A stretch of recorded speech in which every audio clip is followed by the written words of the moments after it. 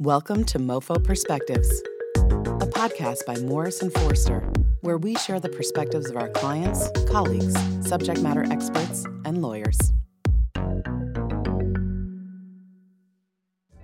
Welcome to the Diversity in Practice podcast, a part of MoFo Perspectives. My name is Natalie Kernasant, and I am the Chief Diversity and Inclusion Officer for Morrison & Forster.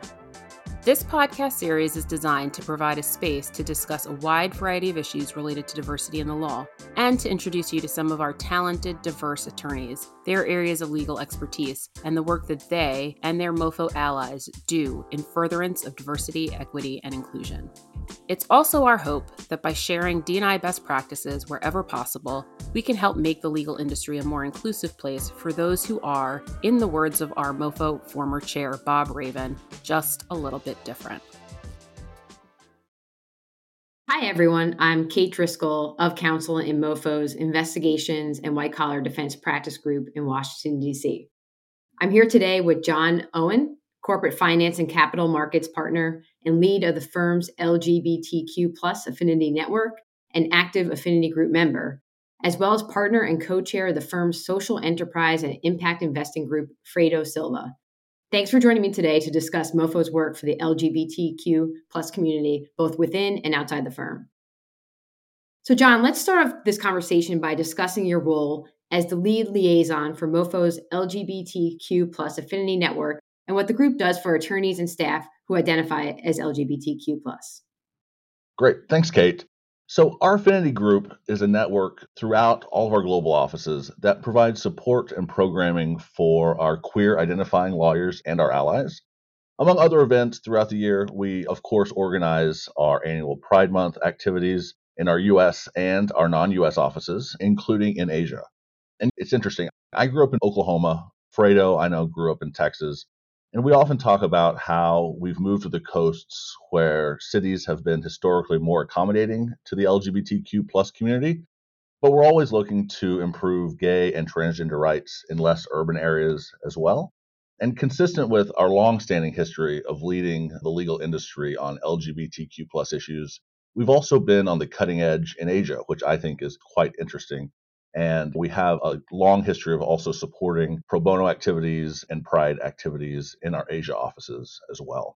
So overall, I see my role as liaison for the Global Affinity Group to be to help stitch together each of the affinity groups in our local offices so that we have a cohesive community throughout the firm. Thanks, John. That seems like a thoughtful approach to cultivating a queer inclusive environment across all offices at MoFo. Now, Fredo, can you speak to the work that we do outside the firm to support LGBTQ+ causes? Sure. So we contribute to LGBTQ+ causes both through pro bono matters, as you would expect from a law firm, but also through donations via the MoFo Foundation. Probably over the last several years, and each year we've donated to more than a dozen different LGBTQ+ organizations, and I think probably in excess of about $50,000 a year at least.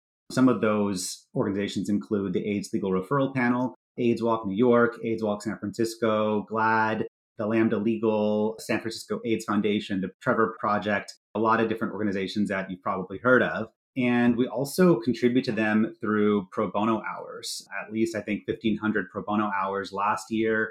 And it's lawyers, not just in our affinity group, the LGBTQ affinity groups, but lawyers across the firm are donating their time to these organizations. John, why don't you talk a little bit about what you've done? Sure. Thanks, Fredo. I've personally worked a lot with a group here in New York called the Ali Forney Center. I've been on the board of directors and I'm also on the advisory board now. And AFC, as we call it, is the nation's largest LGBTQ+ community center focused on helping homeless LGBTQ identifying youth. We talked about how the coasts have historically been seen as a more attractive area for queer folks to move to.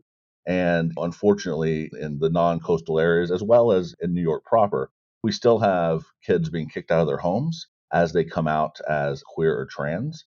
And many of them flee to places like New York, and they end up, unfortunately, homeless on the streets.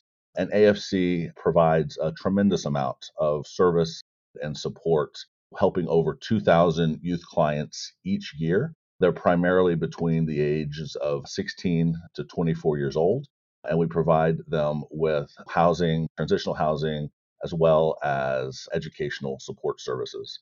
And in addition to my board work with them, a number of our colleagues in New York, both within our affinity group and our allies, have worked on a number of really interesting pro bono matters for AFC, including assisting with the groups adapting to the very early days of COVID, which as a provider of residential support services, as you can imagine, was a very challenging time for the organization. In addition to AFC, we also, of course, provide a number of other pro bono services to LGBTQ plus groups. One is a group called OASIS.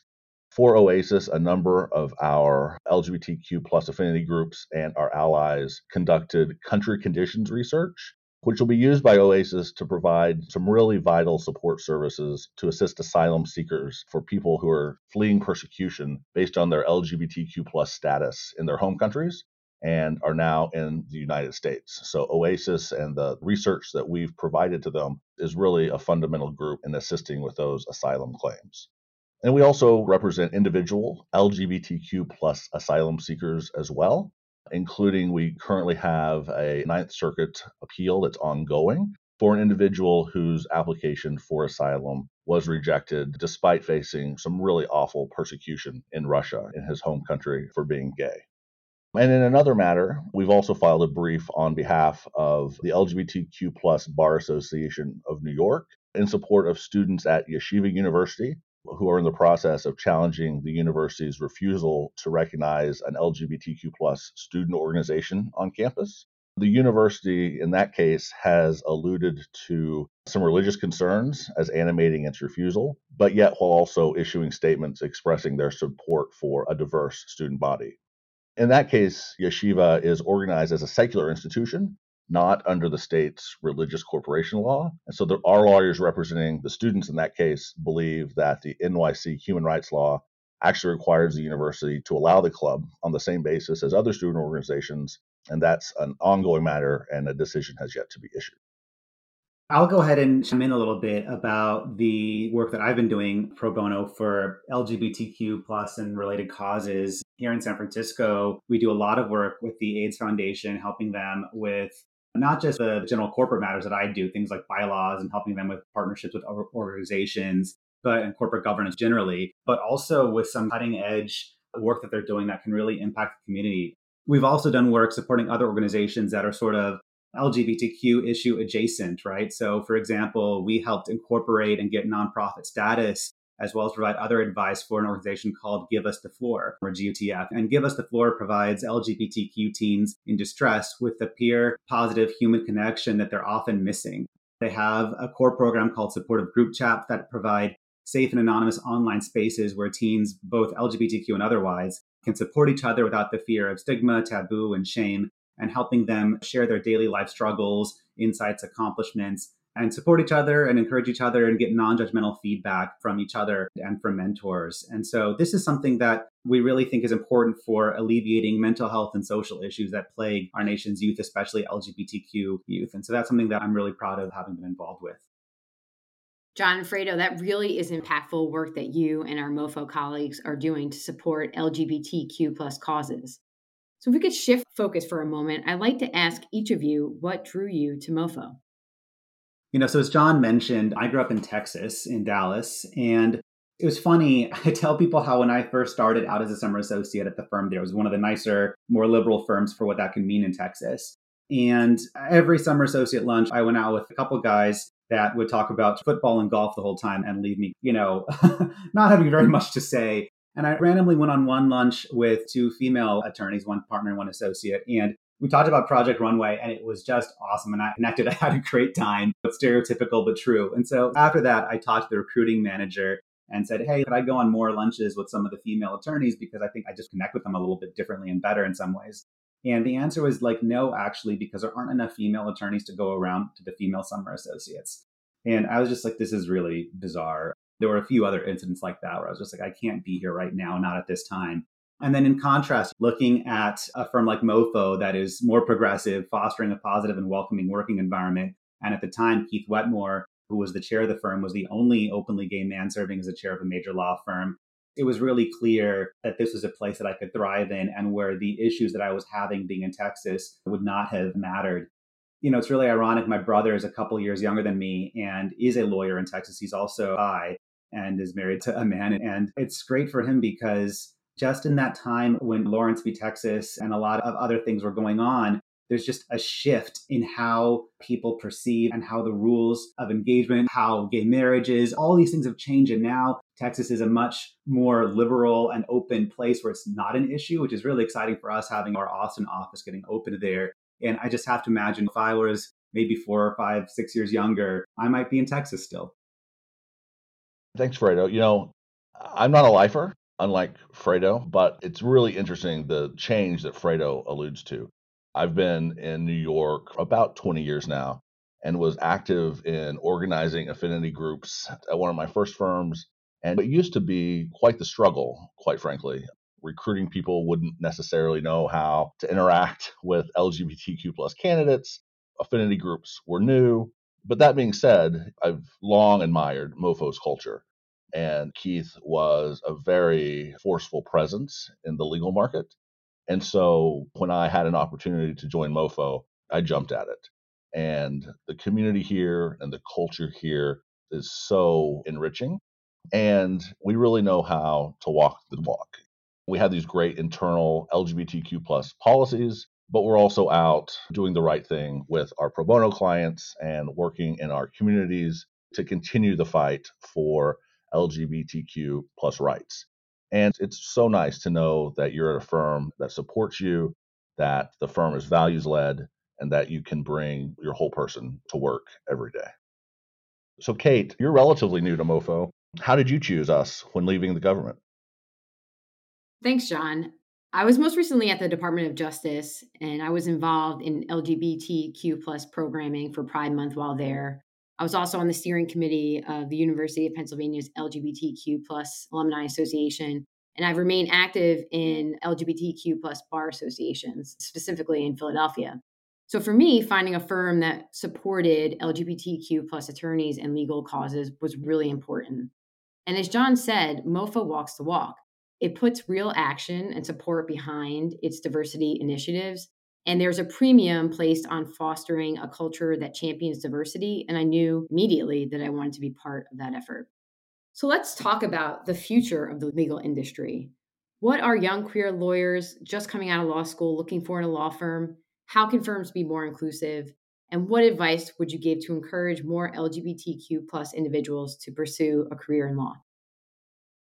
Yeah, so as Fredo said, so much has changed in the last 20 years. And I look on the horizon and know that things will continue to change. I think this next generation is broadly looking for their employers to be transparent about culture and really are demanding more from a company, from their employer, in terms of how to be treated as an employee.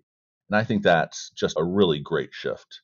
As I said, being able to come to work as your whole self and not having the fear of being retaliated against because of your orientation or your gender identity, and being able to freely talk to your colleagues about who you are and about your life is a big shift. And I'm excited to see what other changes happen as inclusion and our inclusion efforts as a society continue to evolve. It's interesting because as people, we sometimes are only and are best able really to see what we care about and what our friends and family care about. And that's the value of pride and being out and providing other people exposures. That gives other people, the friends and family, to see that they can then care about themselves. But the point that I'm trying to make here is that it's harder for me. I have trans friends, I have non-binary friends, but it's a relatively new thing for me. And that struggle is not something that I have been part of, but I'm now starting to see more directly. And it makes me realize that we're doing great as far as gay marriage and adoption rights and all that stuff. But there's a new frontier of inclusion. And not only that, but leveraging our pro bono program to protect people. So I know that we've done stuff like a name change clinic to help trans people get their correct names on their identification. I think that's really important.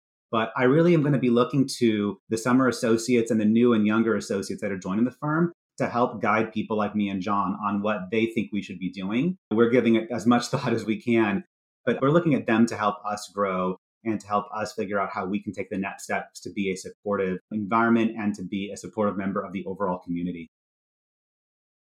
So to wrap up our conversation here today, since we're celebrating Pride in the US, what does Pride mean to each of you?